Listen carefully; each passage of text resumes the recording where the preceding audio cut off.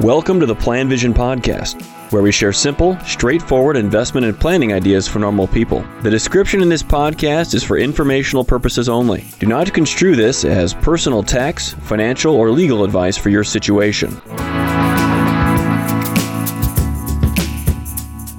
Mark Sorrell, PlanVision podcast. We're going to discuss who are the rich people. Kind of an interesting topic. We hear a lot about rich people. Well, who are the rich? What do you think of when you hear the word that somebody is rich or a reference to these other people that are rich people? I grew up in a very working class, middle class background in Washington State in the 70s, and I had this vision of the rich people. These were people that, had private planes, they had servants, they had $1 million. I guess that was, remember that? There's being a millionaire, and then there was the game The Billionaire. They own sports teams, they manicure their grounds, things like that. And so you have this notion as you're growing up and observing the world of what a rich person, I don't know, maybe you're listening to this and you're a rich person. And of course, there's a bit of a caricature of what this whole thing is. But you think to yourself, how much do they have? Where did they get it from? How did it happen? Did they just inherit all this? It must have inherited, because nobody really can just produce that kind of money.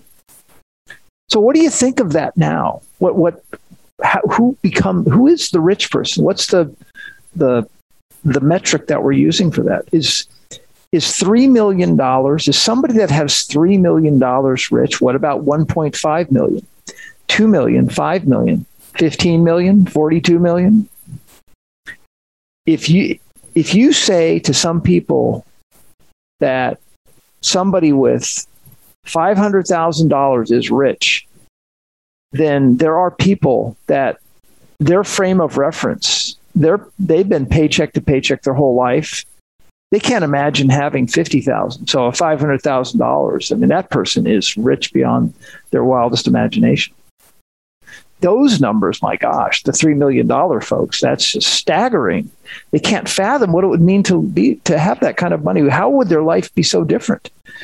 And what did those people accomplish? How did they accomplish this? Now, even with my background, the folks that I have known over the years, my good friends, I guess you got to call them rich at this point. Some of them they'll have multi-generational money. Now, I know these people, though. Like I've grown up with them as an adult, and I've spent plenty of time with them over the years. Many of them came from they had good families, but they were good nuclear families. But these people didn't grow up in rich backgrounds.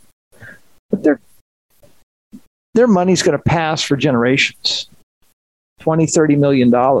But I know them. I hang out with them. They make bad decisions like everyone else. They worked hard. They've been in businesses that pay incredibly well. They weren't on salary. So, but they're rich now, I guess.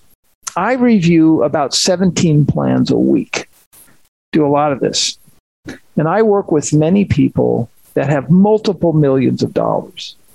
For many of these people, they're just really modest people. They have not been making multiple hundreds of thousands of dollars their life. Some of them are in what we consider very conventional middle-class jobs. Some things that are very in common with them, or that is a common theme among many of them, have been saving for more than 30 years. And they have been very consistent about it. They've usually used the tax code products that are available. They've clearly lived within their means. They're not buying new cars all the time, even though I have no issue with that. If you want to get a new car, get a new car.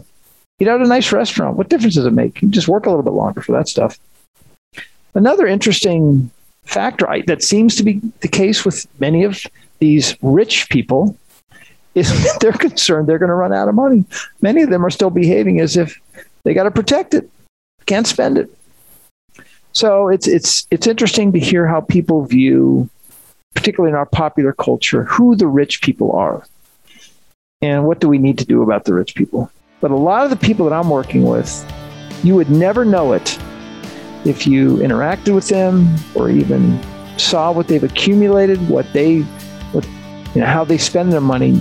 Certainly wouldn't characterize them as rich. Thank you for listening to the PlanVision podcast. Let us know if you have any questions or comments on the topics covered.